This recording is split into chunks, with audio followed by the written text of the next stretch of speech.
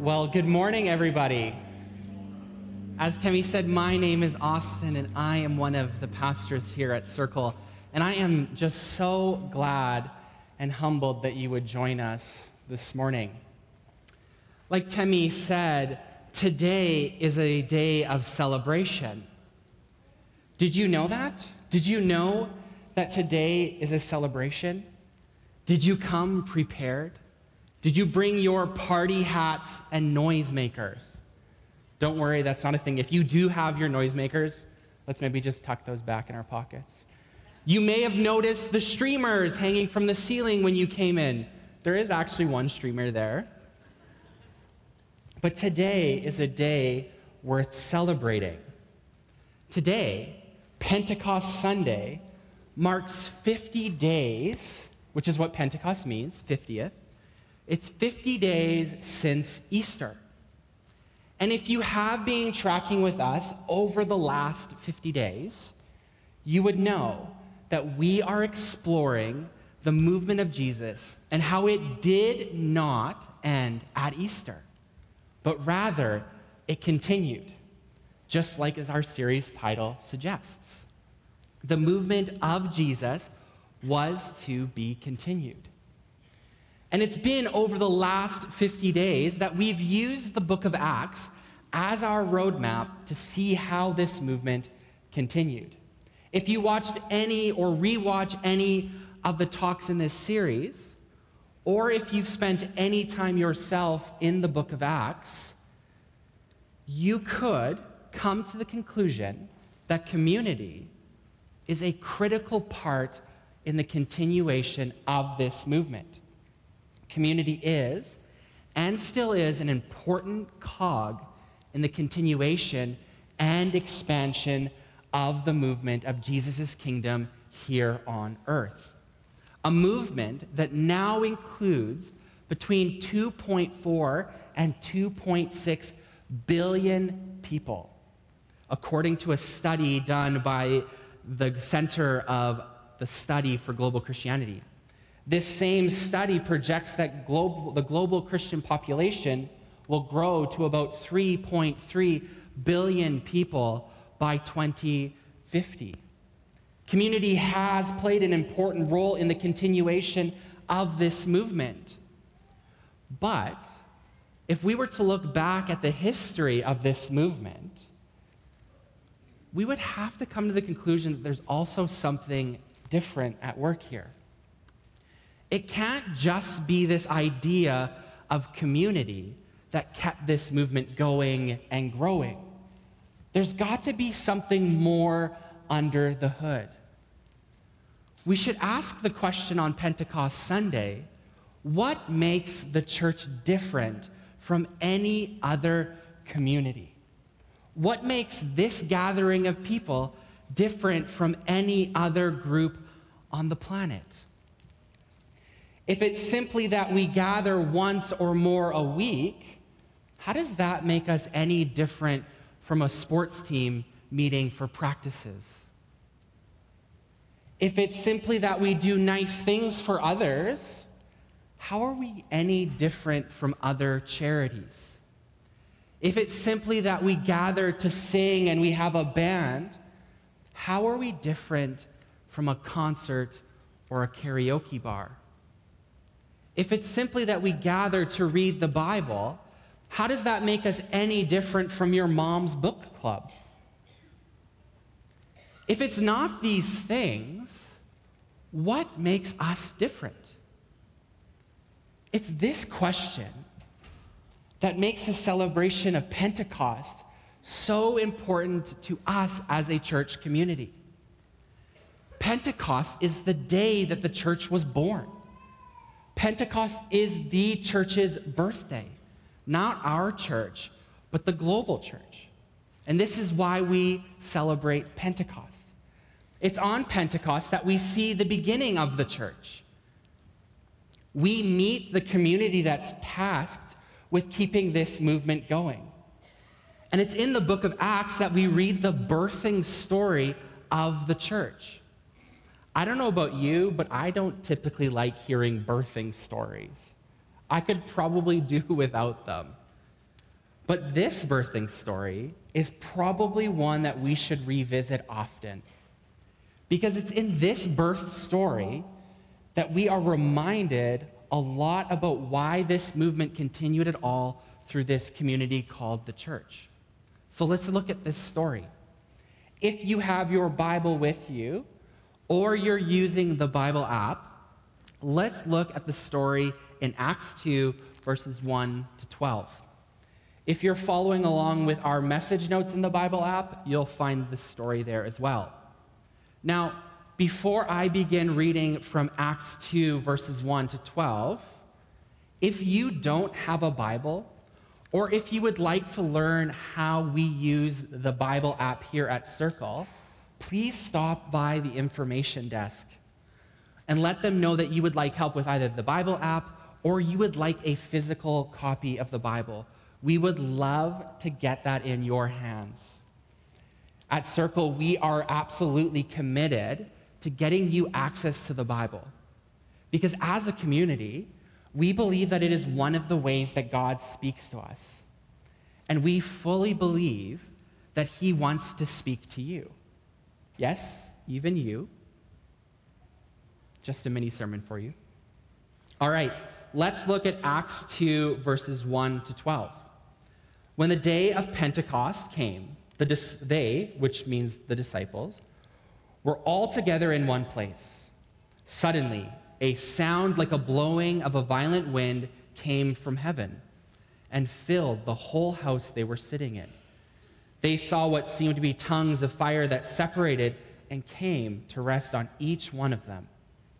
All of them were filled with the Holy Spirit and began to speak in other tongues as the Spirit enabled them. Now, by tongues, Luke means they spoke other languages. He continues, now, there were staying in Jerusalem God-fearing Jews from every nation under heaven. When they heard this sound, a crowd came together in bewilderment because each one heard their own language being spoken. Utterly amazed, they asked, aren't all these who are speaking Galileans? Then how is it that each of us is hearing our own native language? Now, Luke, after listing through all of the languages that they were speaking, he continues with the crowd's response. We hear them declaring the wonders of God in our own tongues. Amazed and perplexed, they asked one another, what does this mean?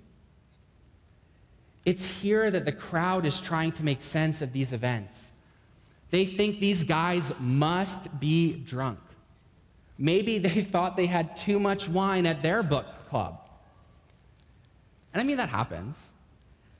But it's here that Peter gives his Pentecost sermon. And you can read that in full starting in verse 14 of Acts chapter 2.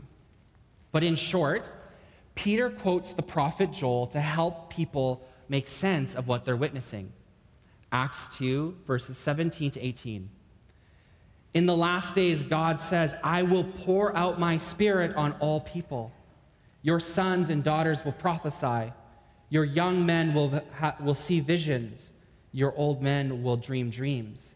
Even on my servants, both men and women, I will pour out my spirit in those days, and they will prophesy. Peter then, after giving this recount of Joel's words, begins to explain everything that has happened through the lens of Jesus' life, death, and resurrection. He says the scene in front of you is because of Jesus. And after his powerful and impactful unpacking of these events, the people respond. Verse 37. When the people heard this, they were cut to the heart and said to Peter and to the other apostles, brothers, what shall we do? Peter tells them, repent and be baptized, every one of you, in the name of Jesus Christ for the forgiveness of your sins. And you will receive the gift of the Holy Spirit.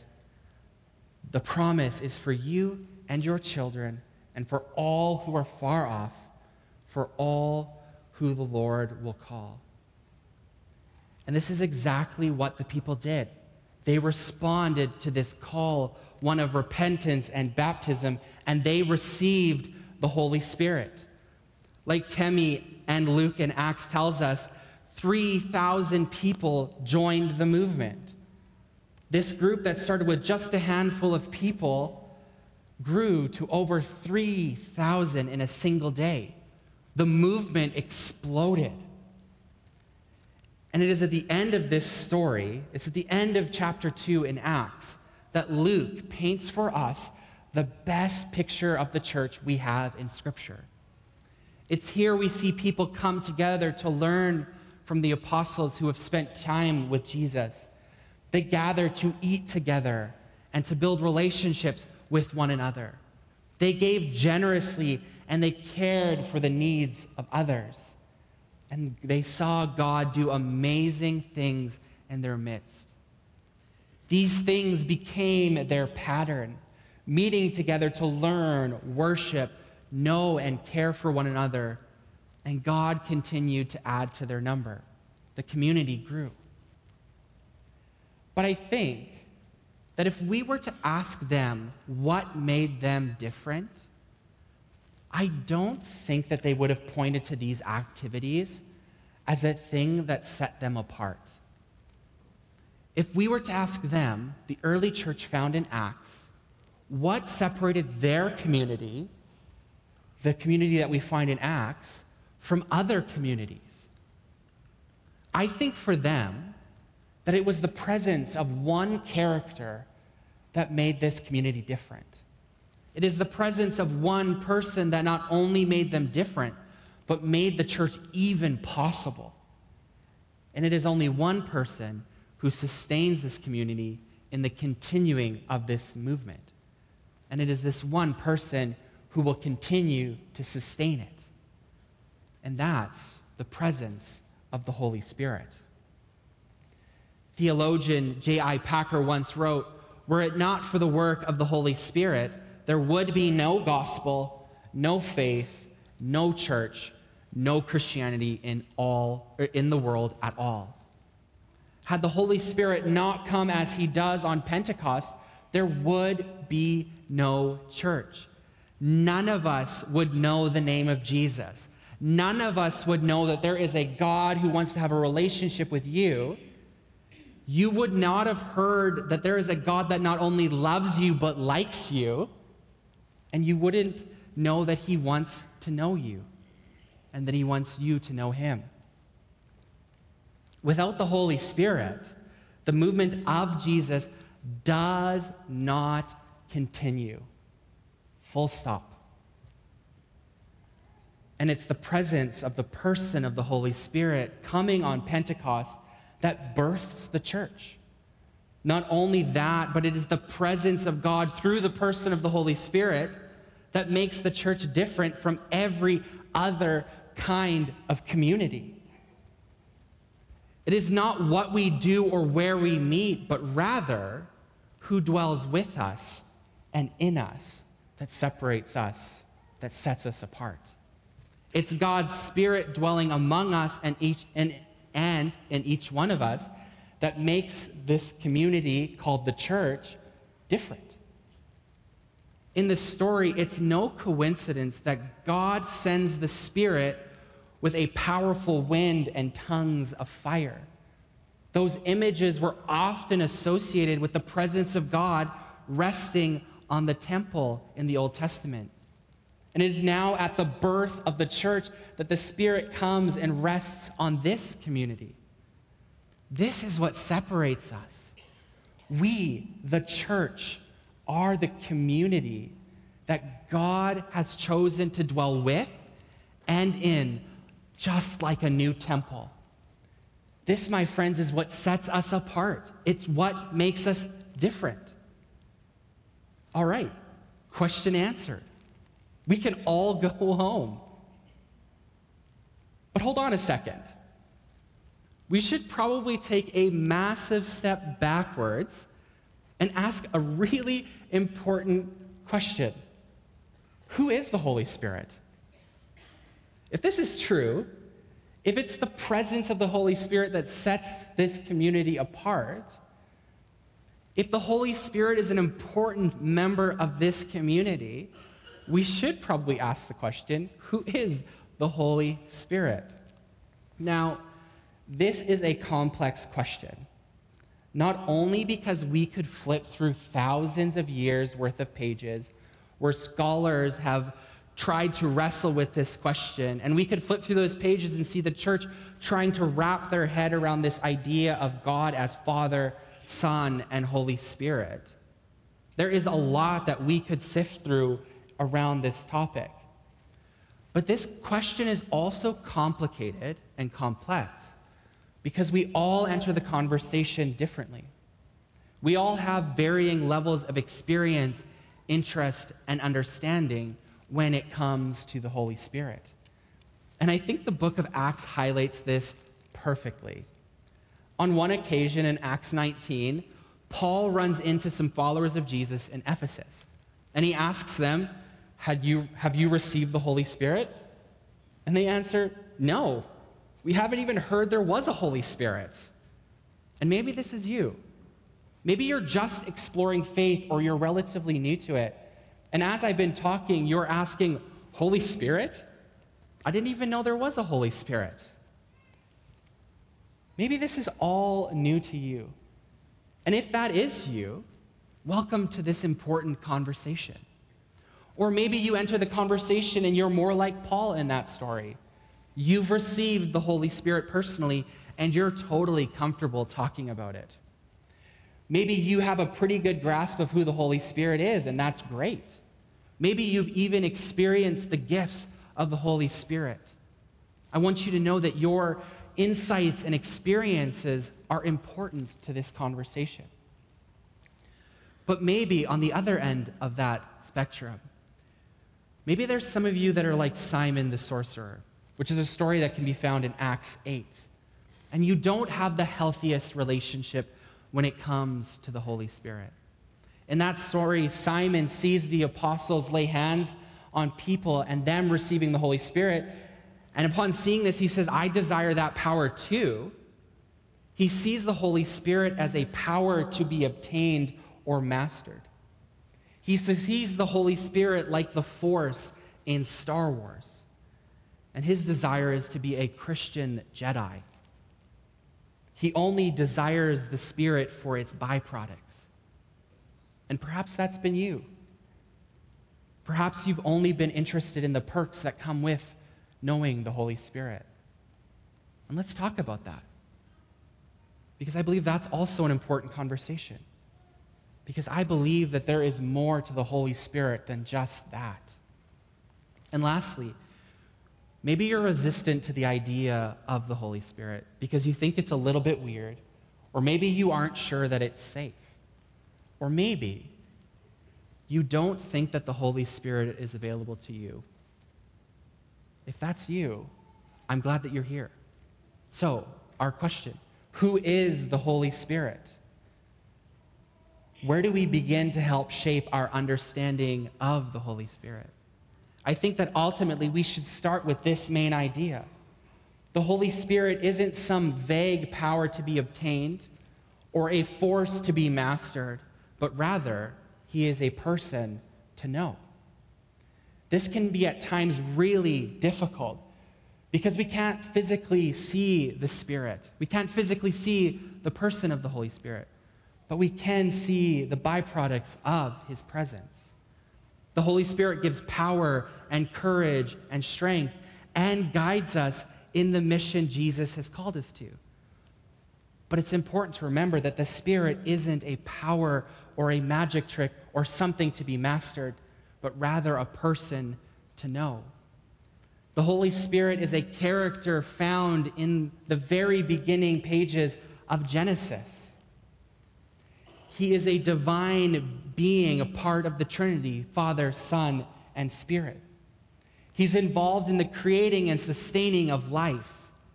He is present throughout the story of God's chosen people, Israel. And we see the Holy Spirit descend on Jesus at the time of his baptism. The Spirit speaks to us, teaches us. The Spirit convicts us of all of the bad things that we've done. The Spirit guides us and intercedes on our behalf, and he calls us to go here and there. Just like he told Philip to talk to the Ethiopian eunuch, or Peter to go and visit Cornelius' house. Those are stories that we unpacked in this series. Now, this is a very, very, very brief explanation of who the Holy Spirit is. We could definitely spend a lot of time talking about this, and we probably should as a community. But what we do have time for today is that the Holy Spirit is relational and not an impersonal force, and not just a power to be mastered. The Holy Spirit is a distinct personality from God the Father and the Son. Jesus himself was a strong believer in the role of the Holy Spirit in continuing this movement. He even talked that a reason that him leaving was a good thing was so that the Spirit would come and help the church with her mission. John 16, verse 7. But very truly I tell you, it is for your good that I am going away. Unless I go, the advocate, and by that he means the Holy Spirit, will not come to you. But if I go, I will send him to you. Jesus stressed this again at the beginning of Acts. Before he leaves them, Jesus tells them to wait for the Holy Spirit's arrival. Acts 1, verse 4. Do not leave Jerusalem, but wait for the gift my Father promised, which you have heard me speak about. They need to wait because they need the Holy Spirit to continue the movement he started. Verse 8, he says, but you will receive power when the Holy Spirit comes on you, and you will be my witnesses in Jerusalem, in Judea, and Samaria, and to the ends of the earth. Those are the last words that Jesus spoke to them in person. You're going to need the Holy Spirit. The Holy Spirit comforts us, strengthens us, and leads us. Without the Holy Spirit, the task Jesus leaves the church to reach, teach, and equip people to follow him, that would be entirely impossible for us. It's the Holy Spirit that made this movement possible. It's the Holy Spirit that made this community possible. Now, if we were to cycle back to our first question of what makes this community different, if we were to cycle to the question of what made the community in Acts different, for the early church, it was the presence of the Holy Spirit that set them apart as a community. So as a church, as we celebrate another birthday on Pentecost, maybe we should reflect as a local community and ask one more crucial question. Is this true of us? Are we, this local body, a community that is set apart because we are reliant on the Holy Spirit?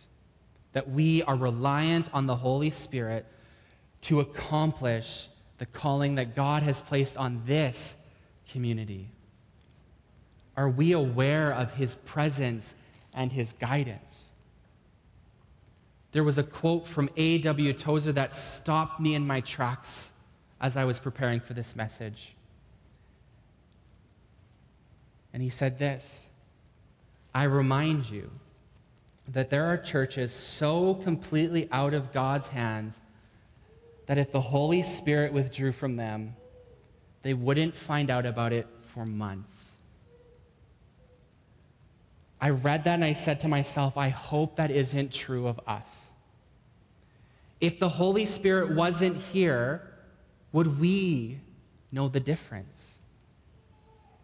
If you're a follower of Jesus, this should be a challenging question. Because if he's not, if the Holy Spirit isn't present with us and in us, who are we? Are we just another book club, TED Talk, concert kind of community? Tozer also said this, If the Holy Spirit withdrew from the church today, 95% of what we do would go on and no one would know the difference. If the Holy Spirit had been withdrawn from the New Testament church, 95% of what they did would stop and everyone would know the difference. As I've read through the book of Acts, I know that to be 100% true. But is this true of us? Would we know the difference? I'm going to be really honest with you, friends. This is the kind of question that keeps me up at night. Are we a community that is so in tune with the Holy Spirit that we are aware of his presence with us and in us? Or would we notice the difference if he weren't here? Are we a community that is so reliant on the Holy Spirit's presence that 95% of what we do would be impossible without him? Are we that kind of community? Now, don't hear me wrong. I'm not saying that the Holy Spirit isn't present here. I'm not saying that the sky is falling. But I want to ask the crucial question. Would we know the difference? I think that this question matters. Because if we aren't Holy Spirit led, empowered, and filled as a community, what are we doing here? If the Holy Spirit isn't present here, if his presence isn't what separates us, if we are not led, empowered, and filled with the Spirit, the calling that God has placed on this local community would be impossible and is impossible. There is no way that we can do this on our own. There is no way that we can sustain this building or care for the needs of our community. There is no way that we are going to reach our neighborhood. There is no way that we're going to be able to keep this movement going in Stonebridge. So we might as well pack up our tents and move on. Are we a people uniquely different because the Holy Spirit is present here? Are we a people reliant on the Holy Spirit to do what we do? I don't know about you, but I have a strong desire for this to be true. I want to be a people and a community that when our city looks in here and sees this community, they say there's something different about these people. I want to be the kind of community that witnesses the things that only God can do. I want to witness things that cause me to be in awe and wonder and look at what God has done here. I want to see people healed. I want to see people come to know Jesus. I want to see the generosity of God's people flow like a tidal wave. I want to see people transformed in Jesus' name by the Holy Spirit. I so want this to be true of us. I want to be a people who are reliant on the Spirit. I want to be a part of this community, a community who is led by the Spirit, who is empowered by the Spirit, and who is filled with the Spirit. If you're with me, if this is something that you desire, our last question is, where do we start? Where do we start? I think one of the main places that we need to start is by getting to know the Holy Spirit. If the Holy Spirit is a person, then we should probably get to know him. So a very practical way that you can continue to explore this topic is by engaging in 3 resources. The first one that we have for you is going to be on our church profile starting after the service, and that is a featured Bible reading plan. If you're following around with the message notes, it's already linked in there. It's only 6 days, so it's not a large commitment, but it's a Bible reading plan that looks at the question, who is the Holy Spirit? Again, if you're not connected with the YouVersion app, please come talk to us at the information desk. The other is I have a Bible project video that tackles the theme of the person of the Holy Spirit in the whole story of the Bible. Remember, the Spirit shows up on the very first pages of this story. So that is a great resource, which is on a QR code, but also linked in the message notes. Now, I also do have a book suggestion for anyone who is an avid reader, and I have found it super helpful as I have prepared for this message, and has also helped me in my understanding of the Spirit. And it's a book called Forgotten God by Francis Chan. There is a link in the message notes again and a QR code on the screen if you would like to look at that resource. I want to invite you to check out those resources to unpack more that question, who is the Holy Spirit? The other place that we can start is in prayer. If we want to be a community that is reliant on the Holy Spirit, then prayer is a natural posture and activity. As I've been learning more and more about our 90-year history as a church, I've come to learn that this kind of Holy Spirit reliance in prayer has always been a part of our DNA and culture. Maybe only a few of you will remember the name Reverend Walter Bolt, but he once said this of prayer: "The Church of Jesus Christ draws her power from the living God, the Holy Spirit. If we are to be effective, more of our members must give themselves to the ministry of prayer." If we desire to be more reliant on the Holy Spirit as a community, we all must, as Walter Bolt pleads, give ourselves to the ministry of prayer at Circle. We must be a church that prays for more of the Holy Spirit, that prays for guidance and courage and power. We need to intercede on behalf of one another and the needs of our church and our community. So prayer is a natural place to start. And we gather in 3 regular spaces of prayer here at Circle. And I want to invite you all to consider how you might be part of one or more of these opportunities. Every Sunday morning at 10 a.m., in the room that's by the stairs by the office, we gather to pray before our service. We pray for our service and for the needs in our community. So that's one place. We also meet on Tuesday mornings here at the church in that same room at 7 a.m. to pray. Maybe that's a space to join us in praying for the needs of others. Lastly, we periodically gather for church-wide prayer nights. Our next one is on Monday, June 12th at 7 p.m. in the chapel. Please join us as we gather to pray for our church community. As a community, we are in a season of transition, and we all need to give ourselves to the ministry of prayer and to invite the Holy Spirit to guide and strengthen us. So please consider any of these spaces of prayer as a next step from this message. This morning, as we conclude both the message and our series from the book of Acts on the movement that was and is to be continued, I want us to conclude with a time of communion.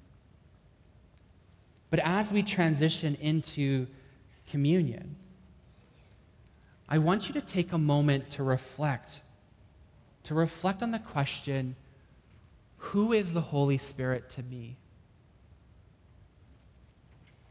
If you're someone who desires to be filled with the Holy Spirit, take that step today.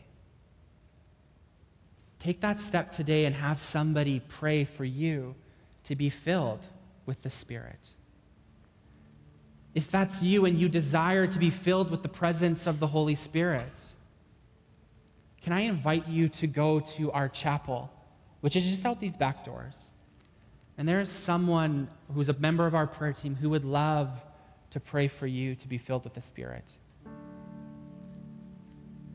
Being filled with the Holy Spirit is different for everyone. So I can't tell you what that will be like. But what I do know is that God is a good Father who gives good gifts. So there's nothing to be afraid of. The Holy Spirit's presence in our lives and his main work in us is to fill us with God's love. And it's to make us look more and more like Jesus. So if that's you, can I encourage you to head to the chapel after the service? But like I said, we're going to conclude our series with communion. I want us to end this conversation of this movement, a conversation that is focused a lot about community, around one of the most powerful symbols of community that Jesus ever gave us, a gathering around a table over a meal. It was during that first communion, before Jesus was betrayed, that he gave us this powerful symbol, gave us this powerful reminder. It's here we see community around the table. But it's also where we're reminded that this is where Jesus' movement begins. This is where the baton gets handed off. And it begins here. Because without his sacrifice, we would all be lost. Without him ultimately giving his life for us, the Holy Spirit would never have come on Pentecost, and this movement would have died. It's during communion that we are reminded that it's Christ's presence with us in the person of the Holy Spirit that makes this community extraordinary. Now, he uses ordinary elements, the bread and the cup, but he does this in a way to remind us that we are set aside, that we are set apart by him to accomplish his kingdom on earth. And part of that, and part of joining him, is that he gives up his life so that we can be reconciled to God the Father, so that there can be forgiveness of sin. So, on the night that Jesus was betrayed, he took the bread. Take your wafer out. And when he had given thanks, he broke it. And he says, "This is my body given for you." So I invite you to take the wafer in your hand. And before you eat it, break it. And remember that Christ gave up his life so that you could be made right with God. Let's eat and remember.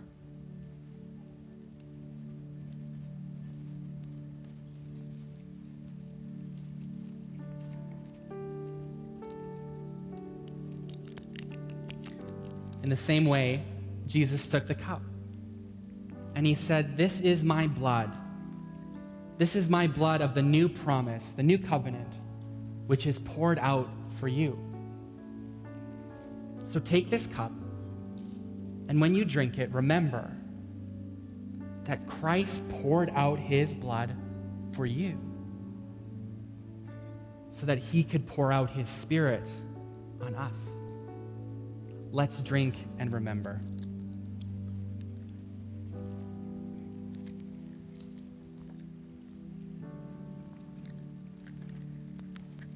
It's the presence of God that makes this community different. Let us never forget that. Let's be the kind of community that is so aware of his presence and so reliant on him being with us and in us that we cannot do anything without him. Let us have the attitude of Moses when he pleads with God, "If your presence does not go with us, do not send us from here. Because what else will distinguish me and your people from all the other people on the face of the earth?" Let's pray. Holy Spirit, we invite you into this place. Spirit, we ask that you would fill our community, that you would fill each person in this room and online, God. We ask that we would be set apart and different because your Spirit dwells in us personally and as a community. That everything that we do, all of the activities, all of the things that we do that are good in our community would be impossible without you. So, Father, let us be a people who are marked by your Spirit, who are filled with your love, and who are made to look more and more like Jesus. We pray this in the mighty name of Jesus. Amen.